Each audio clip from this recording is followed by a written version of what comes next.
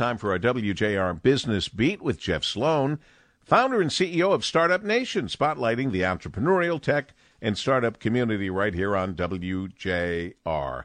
Good morning, Jeff. Good morning, Paul. Well, believe it or not, there's still optimism that physical stores are going to exist and play a meaningful role in retail going forward, despite many predicting their demise. Now, there's no question that there has been a tectonic shift in retail buying to online, but the brick-and-mortar retail sector, which still amazingly accounts for 85% of total sales, is finding its place of relevancy and importance in retail's future.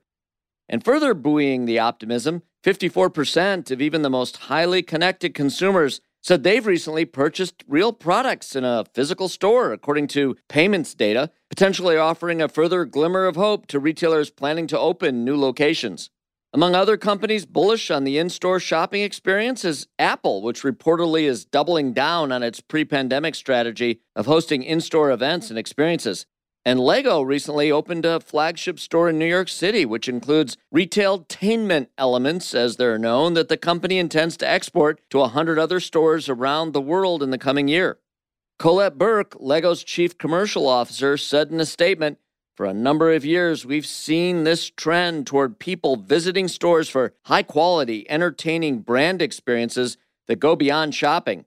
Over the past year, our fans have missed personal and tactile interactions with the brand, and we can't wait to welcome them back." So even though it's now a digital-first world, one in which the model is flipped, with the brick-and-mortar store now positioned as the extension of the e-commerce site rather than the other way around as it has historically been, utilizing the brick-and-mortar store in the right way in today's environment, that is, with significant focus on showcasing product and delivering an engaging experience with it, and or serving as a pickup location in which a consumer can buy online and pick up in-store, keeps the brick-and-mortar store relevant and important in retail today and beyond.